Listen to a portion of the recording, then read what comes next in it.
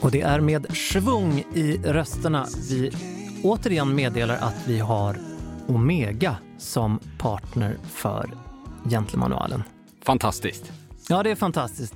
Det här är så härligt. Kan vi kalla Omega för en tidlös samarbetspartner? Verkligen, jag hoppas det i alla fall. För jag vill väldigt gärna jobba mer med dem.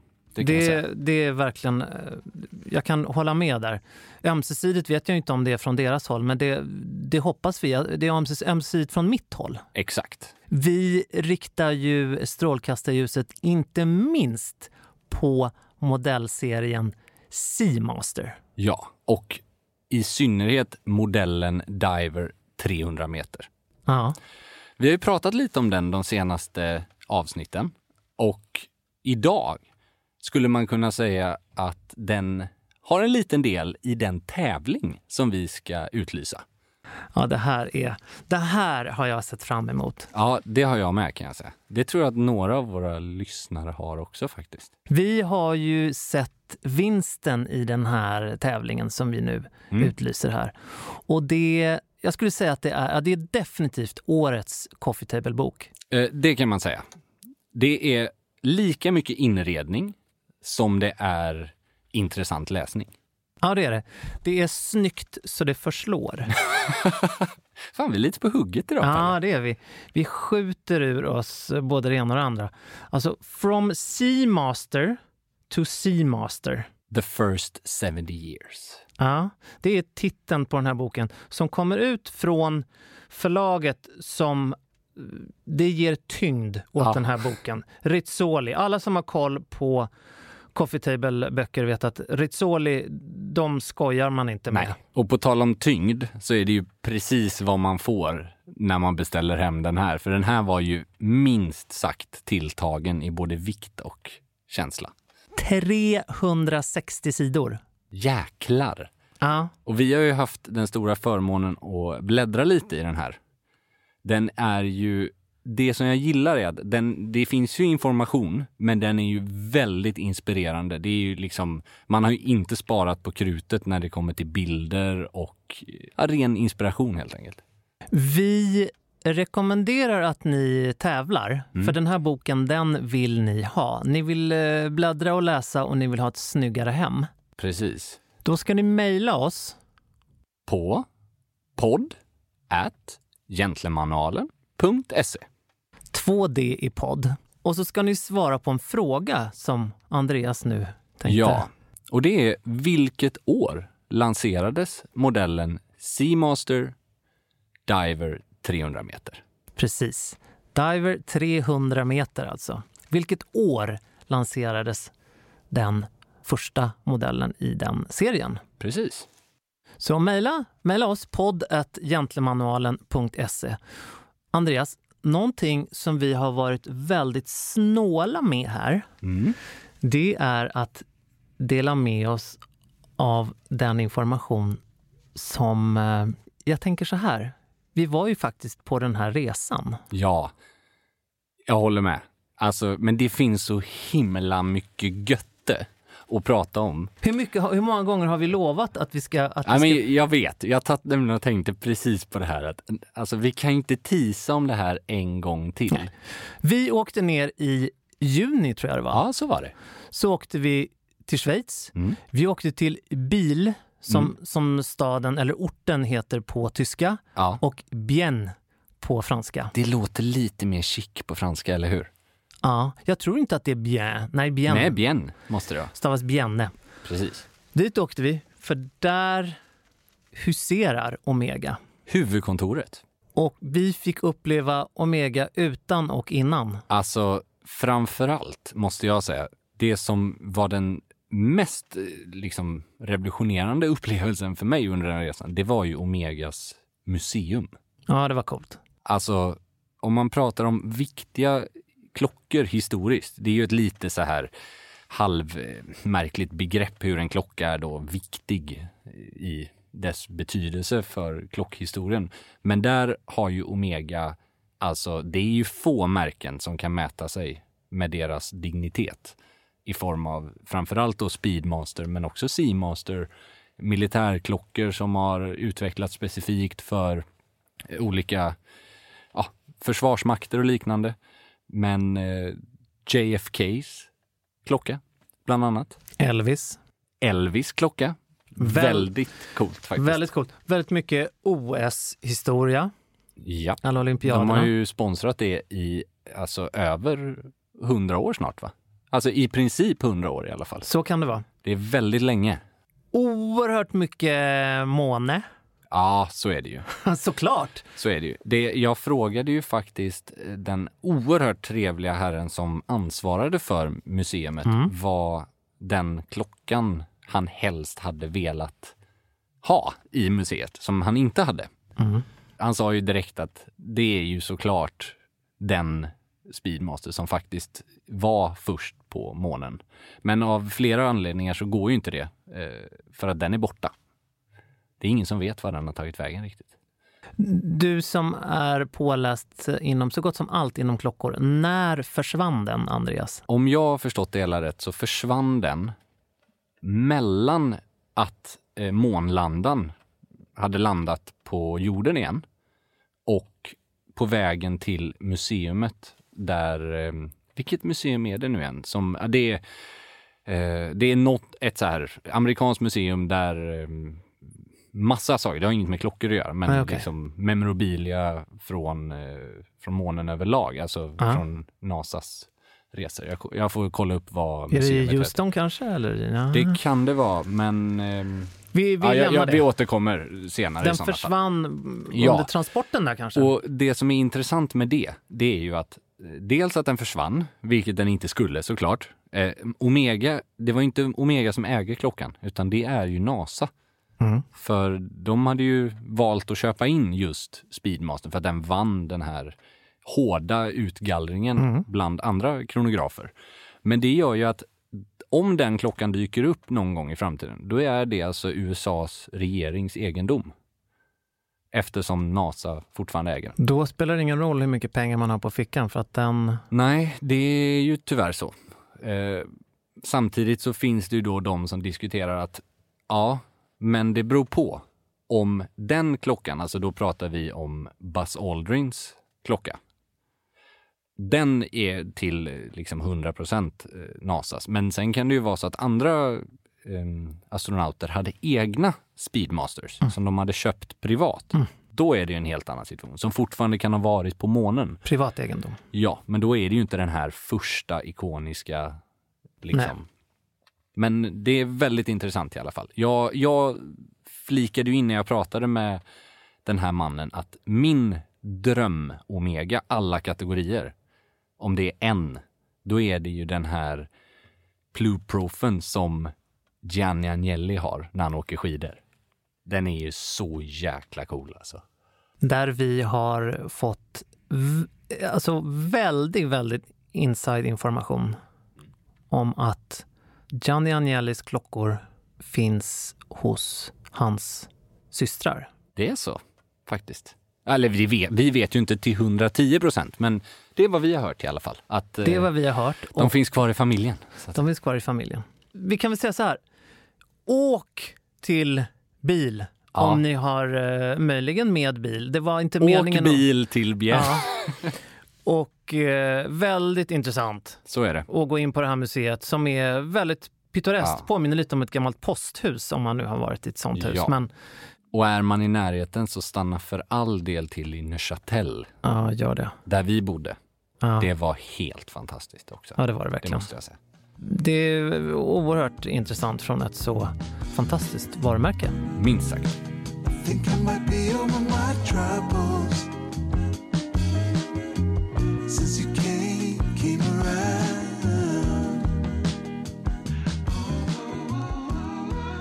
Andreas. Vad är det, Pelle? Vi är tillbaks. Ja, men vi är det faktiskt. Vi är det. Och det här är... Där tog du dig en redig klunk av den här följetongsdrickan. Jag drack en så stor klunk Trocadero att jag höll på att få nackspärr faktiskt. Den som har blivit Trocacero med exakt. Stora delar av jag kan faktiskt inte släppa den riktigt. Den har gått och blivit en personlig favorit nu i höst. Vet du vad jag inte kan släppa? Nej. Vad är det? Prins Charles. Det börjar ju bli tjatigt det här nu. Jag hoppas att vi har någon annan vinkel på honom den här gången. Nej, men jag vill bara säga det till alla lyssnare, att stäng inte av nu, för det har någonting det här. Ja, men det är bra. Kan bli något. Han kan bli något. Vi har ju tjatat om honom så mycket. Det började med att han var på omslaget i GQ. Ja. Exakt. Och det vi ska säga också, att det här var ju producerat av GQ. Precis, det var inte någon köpbild. Man ska inte blanda ihop det här som vissa andra svenska medier gör med att han ställer upp vitt och brett och har varit på omslag till The Rake och hej och hå. Det där är 2 helt olika saker. Och jobbar man i branschen så skulle jag vilja påstå att det är en väldigt stor skillnad prestigemässigt att få göra en fotografering gentemot att köpa en intervju eller en gammal arkivbild. GQ gjorde en intervju och en fotografering med Prins Charles. Just det. Och det vi diskuterade mycket här, det kan man då lyssna på tidigare avsnitt. Ja, exakt. Så kan man höra när vi i detalj går igenom hans smoking. Precis. Eller smoking.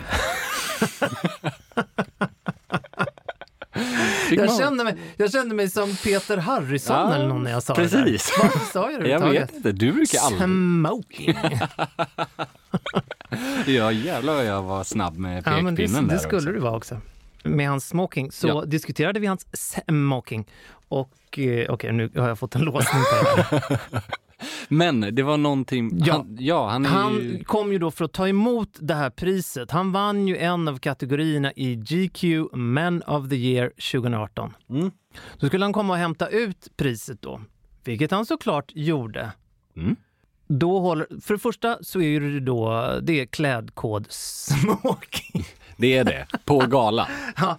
Det var inte det jag skrattade åt. Det var då att jag... Ja, fortsatt låsning. Fortsatt låsning på ordet. Återigen Peter Harrison.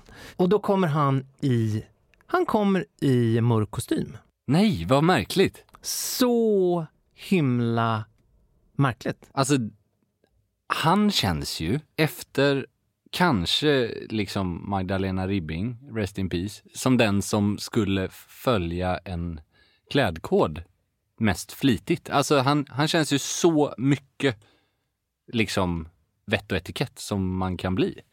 Såklart. Men då börjar han med att säga i sitt tal: I want to apologize for being wrongly dressed. I feared none of you would be able to compete with my snazzy dinner jacket. Oj! Jäklar! Han sticker ut det där. Det är ju svårt att inte gilla ett sånt... Ja, han är ju... Ja, det var värst. Alltså, det var inte så ödmjukt. Han kör några riktiga one-liners under hela det här talet. Bland annat så säger han då att I'm enormously grateful for this award and I see it's something I can throw at a burglar. Okej. Jag gillar honom redan.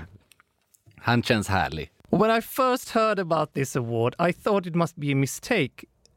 And it was a fashion award. With fashion I'm like a stopped clock. Att han då blir trendig vart 25 år. Det är klassiskt. Ja. Så var det med det. Ja, det tyckte jag var lite kul. Lite kul måste jag säga. Undrar vad anledningen till att han var felklädd var. Om det var medvetet för att kunna dra det där skämtet eller om han helt enkelt hade för mycket åtaganden innan. Precis så tror jag att det var. Tror jag också. Jag tror att han när han sa ja till att göra intervjun så tror jag att han även sa ja till att ta emot priset. Så kan för det att då vara. kunna prata om sin Just sin verksamhet, om varför han fick det här priset. Absolut. Då så tackade han nog inte ja till att vara med på middagen. Nej, så att han kommer in från någon annan tjofaderittan. Ja, det känns inte heller som en kunglig höghet så här, rullar tummarna hela dagen tills han ska gå på smoking galej. Någonting som att han har lite att göra. Han kanske inte har tid att liksom han kanske skulle på mörka kostymevenemang 3 efter och kanske 2 innan. Ja. Nej, men så här, det säger ju emot allt vad vi har sagt att man ska respektera en klädkod. Men man kan ju kanske förstå. Och det var ju på ett sätt väldigt positivt att han kom dit. För han hade ju kunnat skita i att gå dit. Men, och han löser det på ett så Ja, det var ju snyggt att han tog upp väldigt bra det sätt. i talet. Det tyckte jag var kul. Ja, det tycker jag vi var se kul. om jag kan hålla mig från att prata om honom i fortsättningen. Och Ja, ett litet inslag då och då känns ju inte som det skadar. Men det blir inget mer smoking. Ja, kanske. Vet du vad jag tänkte att vi skulle snacka lite om? Låt mig höra. Hur man bjuder på middag hemma. Jäklar, Pelle, vilka ljudeffekter! Det kunde man nästan tro att vi hade köpt in. Alltså, det här var ju extremt bra. Men det tycker jag också att vi ska göra. Det var det den där lilla trumpeten. Jag gillar. Det är en komplex fråga. Det kan man ju säga. Det är väldigt många saker som ingår i en perfekt middagsbjudning. Och nu pratar vi hemma. Alltså inte att en 50-årsfest, vad jag har förstått. Liksom. Nej, men alltså jag tycker att det är så jäkla kul. Och både att ha middagar hemma. Absolut. Och gå bort. Ja, det är det. Jag tycker att det är kul på många sätt. Inte minst för att man kan fixa och pula för att ha en jäkla trevlig kväll. Det är lite som julklappar. Det är både kul att ge och att få. Ja, men så är det verkligen. Och liksom planera och piffa lite. Och det var precis det jag menade med fixa och pula. Det är just det här planeringen. Just det. Man förbereder sig så att det ska bli en sån bra kväll som möjligt utan att lägga en massa press på sig själv. Absolut, jag är helt enig. För det är ju faktiskt inte lika kul, även om det kan vara trevligt också, att liksom bjuda hem någon och så tar man med en pizza. Alltså där det är 0 planering. Det kan ju vara trevligt, men det är ju aldrig lika kul som när man har planerat upp det rejält. Nej, men exakt. Och hur får man då till den här perfekta hemmamiddagen? Jag ska säga att det handlar...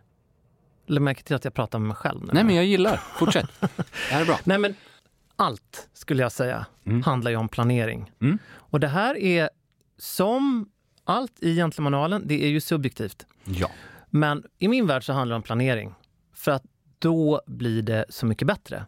Man kan, som du var inne på med den här pizzan och en pava rödtjut, det kan ju bli helt fantastiskt trevligt och kul. Men ibland kan det vara kul att fixa också. Men det är bättre när man gör det spontant. Är du med? Ja. Då funkar det. Planera och bjuda på pizza och en ljummenbärs, den är väl så där. Nej, kanske. Men det blir inte så skoj. Det ska komma lite ad hoc i sådana fall. Ja.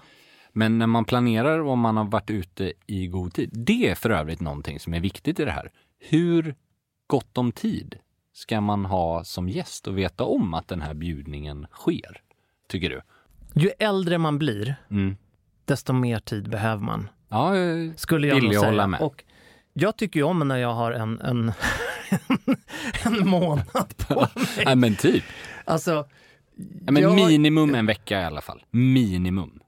Ja, alltså luckor, det låter ju så himla drygt, men luckor i alltså har man 2 barn och massa jobb det har inte ens tänkt på. Och grejer, så är det kul om man kan komma så alltså det ska inte vara förknippat med så mycket stress. Nej, och sen spelar ju dagen hyfsat stor roll också. Om det är en fredag, lördag, söndag eller om det är en måndag, tisdag. Alltså, det har ju med hela upplägget att göra. Jag är ju väldigt, väldigt kategorisk här. Ja. Det är ju bara fredag och lördag som räknas i min värld. Eller hur? Och nej, då, men alltså, precis. Annars så blir det en belastning. Både, nej, men alltså, jag är helt seriös. Både att fixa och att gå som gäst. Jag håller med. Man ska kunna pula i lugn och ro på ett annat sätt. Och det, då, av den anledningen så blir ju liksom tiden man bör känna till att det här eventet kommer ske ännu viktigare, eftersom det är då bara fredag eller lördag. Så då kanske man behöver 2 veckor egentligen och liksom eventuellt skaffa barnvakt eller... Nej, men liksom... exakt. Man behöver fixa rent mentalt innan. Dagen som i dagen D. Hemskt att säga dagen D egentligen. Jag menar i positiv bemärkelse. Okay. Det var inte meningen att skämta här faktiskt. Jag menar att det är dagen då det händer. Just det. Då om vi säger att gästerna kommer 7:00. Ja. Då vill jag ha handlat allting och bara ägna mig åt matlagning från 3:00. Snyggt. Det är bra. Bara planering. Helst ska jag ha städat och så innan. Ja. För att ju mer förknippat med stress, desto mindre är chansen att det blir en lyckad kväll. Ja, jag håller med helt. Och ju mer just städrelaterade aktiviteter man ska göra, ju högre blir stresspåslaget tycker jag. Kan man säga att från att man går upp, egentligen så är det ju minst 24 timmar som går åt. Ja. För att med allt. vi ska ju inte, jag kan i alla fall säga att jag vill nog avsätta några timmar dagen efter till att vara aningens seg innanför fontanellen. Ja, men det kan jag faktiskt skriva under på också. Det är ganska skönt att lika mycket som man ska avsätta tid för den här middagen så bör man avsätta tid eftermiddagen. Konsekvensmässigt eftermiddagen. Man ska kanske inte ha bokat det viktigaste eller det mest intensiva 8:00 på morgonen på söndag då, säger vi, om det här är en lördags. Nej, vi ska inte göra det. Nej. Då ska vi lukta på kudden. Ja, precis. Om du säger då att allting är handlat och förberett och klart för att sätta igång 3:00 och middagen börjar 7:00. När skulle du säga att liksom majoriteten av själva middagsförberedelserna är klara om gästerna förväntas komma? Ja, men det här beror ju såklart på vad man lagar för mat. Jag tycker att det kan vara kul att har man gäster och kanske tycker att det är kul att laga mat. Jag tycker att 3 rätter tycker jag absolut. Det är såklart att det är inget som säger att det blir en misslyckad kväll om man bara har en rätt. Nej, men det är ändå... Men jag tycker att det är kul att lägga an en nivå på något sätt. Absolut. Någon form av snacks innan. Det kan vara snacks som man har fixat eller det kan vara nötter eller... Det behöver inte vara... Alltså, någon form av lyxigt chips. Nej, men man får inte övergöra det heller. Nej. Så att man tar i från tårna. Nej, precis. Utan det bör ju vara förknippat med nöje.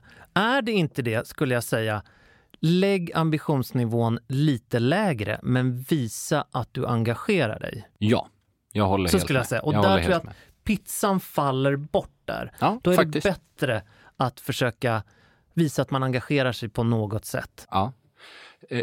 Det som jag tänker på när man ska planera en middag i det här, när saker och ting ska vara klart. Det är ju precis som du säger, det beror ju dels på vad man ska äta och hur många man är och allt av de anledningarna. Men jag kan tycka det är lite irriterande ibland att när man känner att man inte är tillgänglig för gästerna när de kommer. För att det är kanske en köttbit som ska stekas på efter att ha varit i ugnen. Eller nu brukar man ju steka den innan den är i ugnen. Du kör en baklängesmiddag. Precis, exakt. Nej, men det kan vara några så här final touches. Och det helt måste med. man liksom vara så närvarande vid spisen för att göra. Jag är helt enig. Det är därför man börjar vid 3:00. Jag är med. När gästerna kommer, då doftar det. Jag är med. Men hur lång tid från att de kommer bör det vara tills man sätter sig ner då? Ja, bra. Den är intressant. Jag tycker att man ska inte sätta sig för snabbt. Absolut inte. Absolut inte. Det ska gå minst 1 timme. Oj! Det var ändå ganska... Nej, men det tycker jag. Ja, men det är ju jättebra. Jag trodde det var kortare faktiskt. Nej, men det här är bara vad men jag gillar vad jag hör. Min erfarenhet, både som gäst och värd, jag tycker att om det går för fort, då är det nästan så att man inte har tillräckligt trevligt. Nej, men jag förstår. Alltså, jag håller helt med. Det ska vara 1 till 2 glas av någonting, om det bjuds på det. Till exempel ett glas champagne. Då kan det faktiskt finnas utrymme för en liten toppning av det glaset innan. Och då kan det till exempel vara, och då menar jag verkligen innan förrätten till och med. Absolut. Och då är ju till exempel så här klassiskt antipasti eller olika former av snacks eller lättare tilltugg. Exakt. Nej, men alltså nyckeln till mat när man har gäster. Det tycker jag definitivt. Det är att jobba med ugnen. Ja. Ugn och även faktiskt, trodde jag aldrig jag skulle säga, men soppor. Ja, men det är ju helt perfekt. Så här, långkok verkligen. Och ugn. Där har man ju, som du säger. En bœuf B brukar du säga. Det är för jäkla trevligt. Men att ställa sig och steka när gästerna kommer. Ja, det är hopplöst. Det är möjligt att det finns superproffs som gärna gör det och ändå kan vara sociala och trevliga och avslappnade. Kör på, säger jag bara. Men jag blir stressad av det, att lägga fokus på 2 håll. Ja, jag håller helt med. På samma gång. Det funkar inte för mig och då blir inte jag en bra värd. Ja, och ska man dessutom då erbjuda gästerna kanske en liten drink eller någonting som ska blandas, ja då är det ett stresspåslag till, för det är också någonting som ska blandas och kanske ska levereras något snyggt. Så att där tror jag det underlättar väldigt mycket om man är 2. Det gör det, absolut. För då kanske någon kan sköta surret, så att säga. Nej, men exakt så. Och så byter man av lite där. Lite fix och pill i köket, det blir det alltid. Ja. Men att ha gjort så mycket som möjligt innan, skulle jag vilja säga. Och som du var inne på, det här med att man kan steka på köttet innan och så använder man ugnen, och soppor är ju helt perfekta. Det kan man ha till förrätt eller kanske till varmrätt. Men att sikta på de rätter som man kan förbereda. Ja. Och rörande vilka rätter, utan att rada upp några konkreta förslag.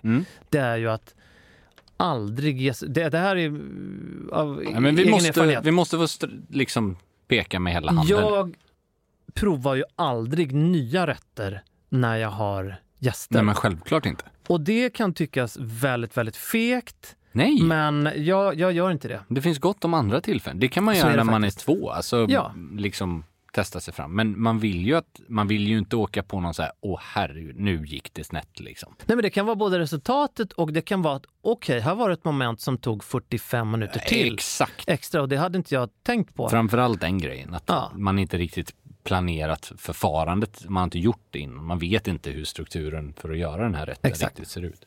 Men det håller jag helt med om.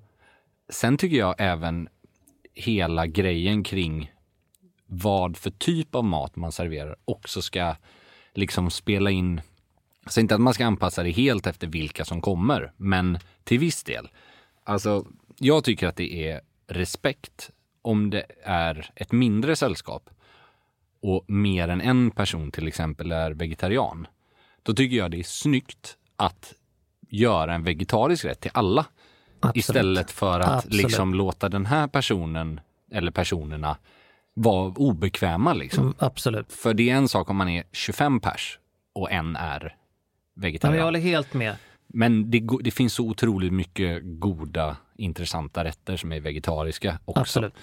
Så att, eller allergier och sånt. Att man visar hänsyn till de eventuella... Definitivt. Liksom. Håller helt med.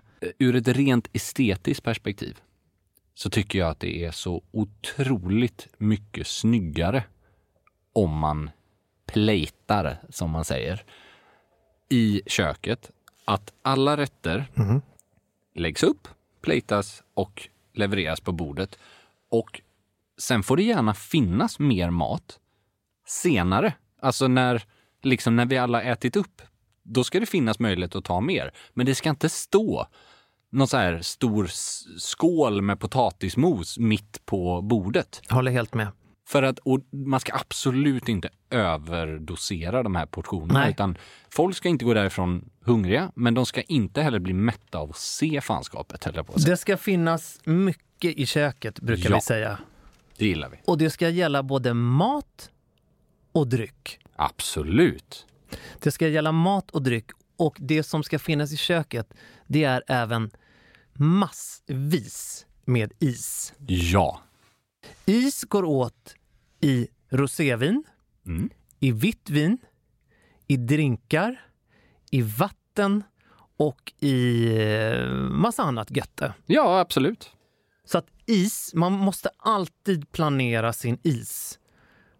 Det håller jag verkligen med om. Och det här pratar vi alltså, tycker jag, du får säga om jag har fel, men om jag får välja, då köper jag hellre partyis än att göra 10 kuber eller såna här formar med kuber i.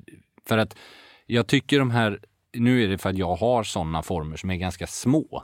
Jag tycker de i alla fall i drinkar, de smälter ganska snabbt, medan de här större blocken som är i partyis är mer liksom jag fattar vad du beständiga. Menar.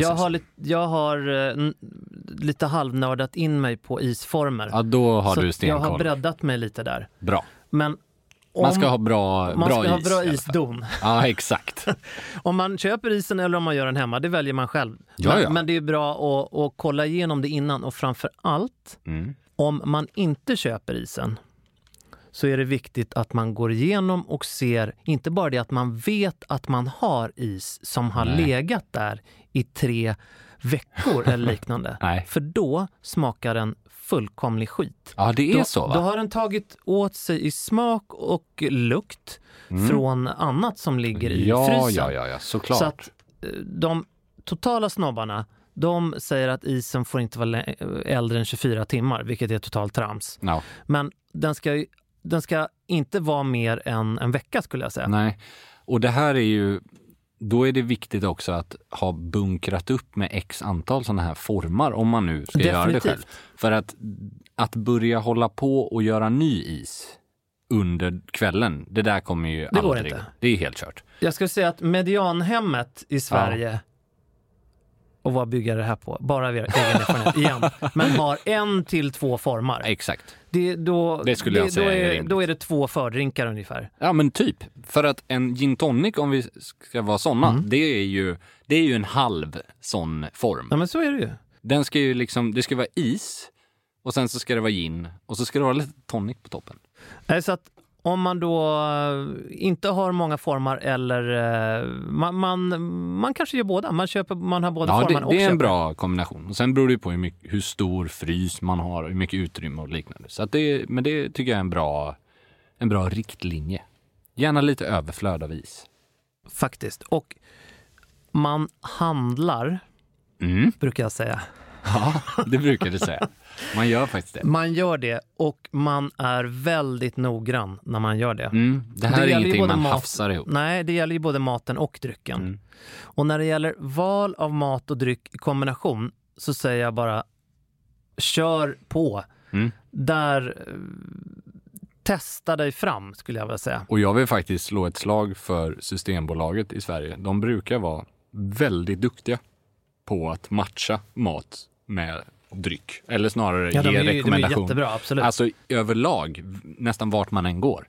Och där är det också enkelt att man kan anpassa sig efter den budget man har valt att köpa vin för. Verkligen. Så det tycker jag, där ska man inte vara rädd att fråga. På tal om vin, en grej jag tänkte på det här. Här har jag ju själv några gånger hamnat. Oavsett om det är champagne eller om det är rött eller vitt eller rosé. Att när man ska ha en middag så är det lätt att man tänker okej, jäklar, nu smäller vi på stort och så tar vi fram den här flaskan. Och den kan vara lite finare, liksom någonting som man inte dricker till vardags. Eller jag dricker i och för sig inte så mycket vin till vardags ändå, men ändå. Och sen har man glömt att man kanske är 6 pers. Eller minst 4, men förmodligen 6-8 personer kanske. Den tar ju slut på liksom 1 glas var. Så är det. Och då är det ju kanske fortfarande ett par glas per rätt som man vill ha. Eller att det ska passa till fler rätter. Så att antingen, man måste planera, man måste ha liksom byggt upp, köp hellre då så att det finns vin till alla under hela middagen. Än att man ska liksom så här, nu ska vi minsann dricka nu ska vi dricka en kryg till hummen här. Ja, fast alla fick ett halvt glas. Nej, men svintrist. Då är det bättre att köpa någonting som är gott men som är lite billigare, men så att alla kan ha en trevlig... Och är man det minsta tveksam hur mycket man ska köpa, köp då inte dubbelt så mycket. Köp 3 gånger så mycket. Gud, vilken alkohol. Nej, men alltså, vilken vänlig alkoholkonsumtion vi... Det kan, nej, men alltså, jag är helt seriös. Jag håller med dig helt. Jag är helt seriös. För att självklart så förespråkar jag inte att man ska dricka upp allting och ha orger. Det tråkiga är när det tar slut. Ja, och jag vill bara flika in, du har helt rätt, för i Sverige får man faktiskt lämna tillbaks alkohol till Systembolaget. Om man inte har druckit upp det. Om man har kvitto. Om man har druckit upp. Så kan man lämna tillbaka flaskan. Vad för jävla gott vin. Jag har en tom pava här. Skulle jag... Det var något fel på den. Nej, men jag har så jävla ont i huvudet. Det måste vara något fel på den. Det har jag faktiskt gjort en gång när vi hade kräftskiva i Göteborg. Då köpte vi just av den anledningen med marginal mer än vad vi skulle ha, både av öl, vin och sprit. Och det var väldigt passande, för den situationen den uppstod aldrig. Att så här, jaha, då var det vita slut liksom mitt i. Eller, ja, nu har vi inga öl till exempel, som är någonting som till exempel är ganska bra att ha för att det appellerar till många och det blir inte så starkt. Alltså, det är någonting som man kan dricka liksom under hela kvällen. Så är det. Nej, men det är inte någon överkonsumtion jag förespråkar, men det är så förbaskat tråkigt om det tar slut på grund av dålig planering. Men vi lämnade tillbaks 2 flak öl dagen efter. Och alltså bara liksom retur. Så det var jättesmidigt. Och nästa helg så köpte ni tillbaks dem då när ni skulle festa? Ja, fast det var ju helt andra volymer, så att jag är sån här, alltså visst, det är väl inget fel att ha 2 flak öl hemma om man vill ha det, men jag har personligen väldigt sällan använder det är ju det. faktiskt, liksom. det var lite glimt i ögat. Nej, jag förstår. Jag tänker på vad hette han som sa att det blir så mycket godare när det kommer ner. Exakt så. Nej, men jag är som personligen att om jag har liksom ett flak mellanöl hemma, ska jag säga det här utan att låta som en fullblodsalkoholist. Nej, men vi kan säga så här, jag tror jag vet vart du vill komma. Du är kanske någon som har en godispåse hemma och sen kan det vara svårt att den ligger där. Jag tror att det är så här. Det här gäller inte överhuvudtaget med vin och starksprit. Jag vet inte varför exakt, men med typ mellanöl, då är det som att jag skulle liksom, om jag hade ett flak mellanöl i kylen hemma, då skulle jag lätt ta en öl till middagen hemma varje dag. För att jag tycker det är väldigt gott. Det hade varit som att dricka Trocadero Zero eller liksom typ vatten. Alltså jag hade inte, man gör liksom helt enkelt som man känner för med den alkohol som blir kvar. Ja. Men jag vet ju att du, Andreas, säger inte nej till en fördrink. Nej. Vad föredrar du? Nu snackar vi. För det här är ju intressant. Vad man föredrar före och efter. Älskar att du tar upp det här. Älskar det. För jag vet ju exakt vad jag föredrar och vad jag föredrar att erbjuda som värd, så att säga. Helt rätt. Jag skulle säga så här. I mitt fall så varierar det lite på 2 saker. Säsong. Intressant. Och stämning. Alltså är det här en lite mer uppklädd tillställning, att man har tagit på sig någonting fint, eller att man ska någonstans fint, kanske vidare sen efter middagen. Intressant. Då finns det vissa saker som kanske lockar mer än andra. Är det en väldigt ledig känsla? Jag ska försöka summera det här i form av att om det är en kavaj eller kostymbaserad eller till och med smoking som man har på sig, då är ju ingenting som slår en dry martini för mig. Intressant. Jag var ganska övertygad om att du skulle säga champagne, men intressant. Ja, men champagne är den saken som alltid funkar. Det är den absolut enskilt bästa drycken som fördrink om det inte ska spela någon roll vad man ska göra eller vad man ska äta eller någonting. Den funkar alltid. Dry martini måste vara liksom, det måste vara lite senare på kvällen. Det måste vara liksom, alltså det måste vara lite högre nivå på stilnivå. Så intressant. Ja. För jag dricker inte dry martini. Nej. Jag är väldigt sådär försiktig med starksprit överhuvudtaget oavsett vad klockan är. Men jag tycker att det är härligt att se folk som lägger ner sin energi och kärlek i detaljerna. Just det. Så, och champagne gillar jag absolut. Där, precis som med det vita rosén och med ölen, så handlar det ju så otroligt mycket om att det ska vara väl kylt. Ja. Såklart som med det röda också, men det ska ju inte vara kylt, men väl tempererat. Men det gäller ju Dry Martini också. Rätt glas, rätt temperatur. Där har man ju nyckeln till nästan alla drinkar innan en middag. Liksom. Ja. Och, du är ingen GT-människa? Jo, men det var det jag menade. På sommaren, när det är varmt, då är GT, det är perfekta. För den är liksom frisk och svalkande. Ja. Jag tycker det är helt fenomenalt. Men du tar ju inte en Dry Martini när det är liksom, när klockan är 5 och det är 27 grader i lägenheten.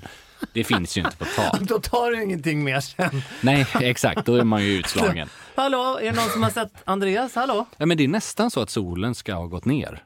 Eller åtminstone har vi någon ny? Vi har en ny. Ja, jag tror det. Eller du kanske har haft den här länge? Nej, jag har inte. Men nu när jag tänker på det, så jag dricker nog helst Dry Martini när solen har gått ner. Det är lite som en smoking så här. Inte innan klockan 6 liksom. Alltså, ja, intressant. Skor, draja och smoking. Ja, men typ. Exakt. Sen ett alternativ som också är som funkar lite tidigare, det är ju en Negroni. Den har vi pratat om också. Den pratar vi mycket om. Dra den en 30 sekunders nu. Vad är Negronin? Ja, det är ju alltså gin, Campari och röd vermouth. En ikonisk italiensk aperitif. Martin, som har varit med i vår podd och pratat, han är ju fenomenal på det här. Den är ju väldigt trevlig. Och den tycker jag är, trots att den är stark, den är absolut ingen, det finns ju en lättare version som heter Americano där man har mineralvatten istället för gin. Men den är liksom ändå tillräckligt svalkande, så den skulle jag lätt kunna ta på en eftermiddag, även om det är liksom, alltså på sommaren. Det är inte riktigt lika svalt som en GT. Men de 3, alltså Draja, Negroni och gin tonic, om man pratar drinkar. Ja. Någon av de 3. Ja. Champagne, alla lägen kommer det funka. Helt fenomenalt. Och där, vi har varit inne på det innan, vilka glas är roligast att dricka champagne i, Pelle? För mig är det ju definitivt vinglas. Ja, vitt vinsglas. Ja, absolut. Det tycker jag. Absolut. Mycket, mycket trevligt. Även om det är snyggt med de här kuperna som man får lite så här Great Gatsby-känsla. De här djupa skålar, eller champagneskålar heter det väl. Det är värdelöst. Det är värdelöst. Smakmässigt är det helt värdelöst. Ja, och det är alltså det är väldigt svårt. Det skvimpar ut och så här. Det är inget bra. Både du och jag gillar ju öl. Det gör vi. Det gör vi faktiskt. Vad säger du om en kall i näven? Ja, det är trevligt. Men där är faktiskt motpolen till Dry Martinin. Ja, verkligen. För där kan jag tycka på en middag att det kan bli lite väl ledigt. Eller lite så här, alltså som en start på middagen. Liksom. Eller innan man sätter sig. Man kan väl i alla fall säga att man bör ha såklart alla gäster i åtanke när man planerar det här. Och du måste ha en öl tillgänglig för den som vill ha. För det är ändå väldigt, väldigt bra. Så här, man håller folk lagom i många avseenden. Jag kan ju vara väldigt så egoistisk / självsäker om jag har hittat ett vin som jag är väldigt förälskad i. Låter ju för glamoriserande här nu. Men att köra det både som fördrink och sen men självklart. En bit in på middagen också då, beroende på. Kanske om man har ett vitt och sen så fortsätter man det till. Särskilt om det är ett lite lättare, alltså någonting som passar i bägge dem. Jag gillar ju Chablis eller så här vit bourgogne, sånt kan ju vara magiskt att ha både till en förrätt och en fördrink till exempel. Sen till kaffet då? Ja, det här är bra. För där vet ju jag att där är ju du. Jag har ju sett dig skvalpa omkring. Inte med en sån här fiskskål. Nej. Men med vart jag vill komma är nu, Du gillar ju whisky. Ja, jag gör faktiskt det. Och jag gillade väldigt mycket rökig whisky när jag började dricka whisky. Aha. Det var liksom, jag tror det här är ganska vanlig företeelse, framförallt i Sverige, att det är liksom, det ska vara rökigt som fan. Men nu de senaste åren har jag faktiskt börjat svänga lite mer. Så min favorit nu, det är Macallan, som är mer så här, den är lite mer, ska man säga, alltså den är lite mildare, lite renare. Den är absolut inte som Islay whisky är. Nej. Som är torv och rök. Vilket kan vara gott såklart, men nej. Macallan, går du in på årgångar och så då när du... Jag tycker deras 12 är det är liksom den, de har ju alltså, det är ju som typ med champagne, det finns ju liksom hur bra, alltså 60-årig Macallan, då kan du ju liksom lägga den ner och dö efter. Och hur dricker Andreas Weinås sin whisky? Det där är intressant, för alltså lika nördig jag är på att det ska vara rätt vinglas till champagnen, eller fel vinglas eller vad man säger. Jag är absolut inte för att dricka whisky i rätt whiskyglas, alltså såna här små kuper. Nej, precis. Jag vill ha en stadig, gärna kristall eller någonting schysst, med ett vanligt runt glas med tjock botten. Liksom, vad kallar man dem? Det är inte ett highballglas. Tumbler är det väl? Tumbler är det ju såklart. Tumbler. Exakt. Something to throw at the burglar. Exakt så. Hade sagt. Exakt så. Ja, men det ska ju vara tyngd i det. Ja, men jag gillar det, sitter bra i handen. Det är liksom, och det är ingen så här, alltså jag är fullt medveten om att smakmässigt så är det mer, det finns en anledning till varför man använder de här små kuperna på provningar. Jo, men du trivs med det. Då blir ju upplevelsen mycket bättre än om du sitter där och snobbar med ett helt annat glas. Nej, men det gillar jag. Så ska det vara. Och sen... Isvatten? Jag gör inte det. Jag har faktiskt fått höra nu från flera håll att det är ganska bra att ha några droppar vatten. Framförallt vatten. För att det frigör smak. Så att jag ska faktiskt överväga det. Jag har inte varit vid sidan av eller i? Nej, men då tar jag några droppar. Alltså det kan vara liksom, alltså man bara skvätter i 3, 4, 5 droppar. Alltså jag häller inte i. Nej. Då blir det lite för mycket. Och hur har du whiskyn tempererad? Varm. Intressant. Alltså den är ju inte uppvärmd, men den är minst rumstempererad. För det är ju precis så som jag vill ha mitt rövin. Ja. Och det där tror jag att vi har pratat om. Men att det verkar gå en trend som nu verkar inte vara en trend längre, utan det är mer mode. Förstår. Men att många restauranger serverar sina röviner så förbaskat kalla. Ja, faktiskt. Det är sant. Och det har jag så svårt för. Jag gillar dem verkligen nästan varma då. Och jag tycker den enda skillnaden där, jag gillar aldrig whisky med is. Jag vet inte. Nej, det tycker varför. Det gör jag inte. Men jag föredrar nog rödvin som du förklarade. Men jag kan gilla typ ett lätt Pinot Noir. Lite kallare. Det håller jag definitivt med om de är lätta. Liksom. Men det är som sagt väldigt mycket beroende på vad det är för vin. Whisky är min helt klart nummer 1. Alltså till kaffet. Är man i Italien så har jag tidigare tyckt att en grappa inte är helt dumt. Men det är ju som att köra rysk roulette. Alltså.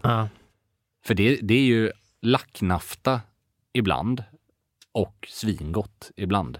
Det är väldigt högt och lågt på kvaliteten. Är det bara jag som blir väldigt trött dagen efter av grappa? Eller kanske är att jag brukar bli väldigt trött dagen efter av de mesta av de där.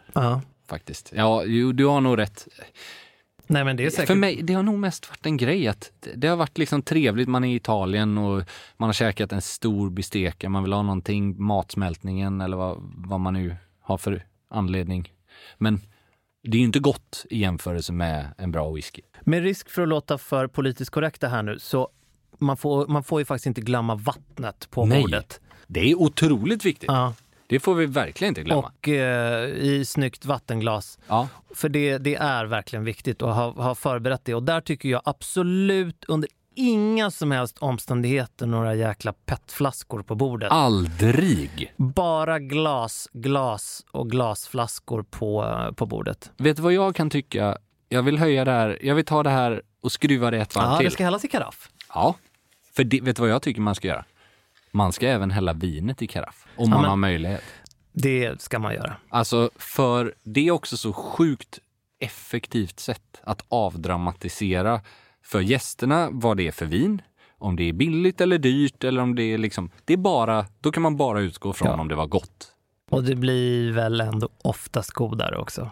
Ja, det måste ju dekanteras nästan alltid. Det är fördel. Och det är också skönt för då kan du ha, om du har 3 flaskor av ett vin, om du är ett större sällskap.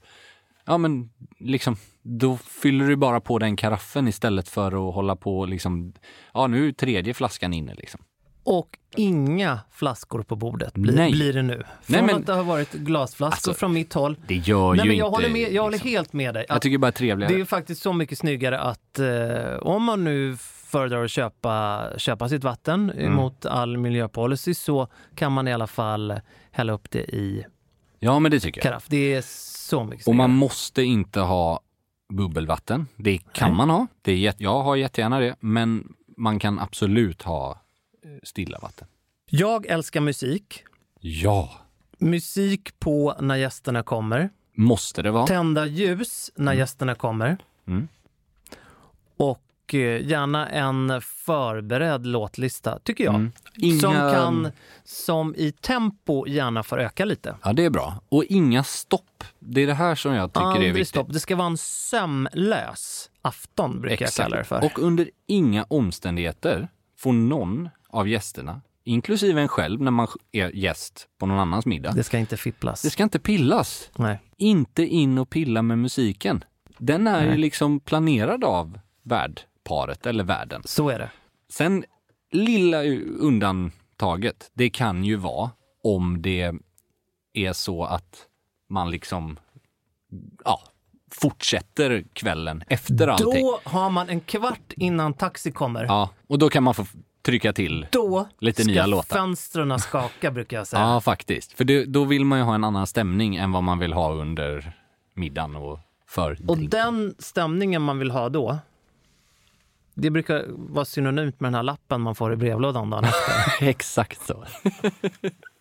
Ja, men där har vi väl liksom summerat det mesta av vad man bör tänka på för en middagsbjudning. Det vi inte har pratat om, det är förvisso, det är ju faktiskt, det är ju vårt kärnämne, det är ju kläderna. Ja, det är bara det att på ett sätt så tycker jag att det förtjänar mer tid än vad vi har kvar på det här avsnittet. Så är det, Andreas. Därför så tänker jag att det pratar vi om i nästa avsnitt. Ja, men det kan vi göra.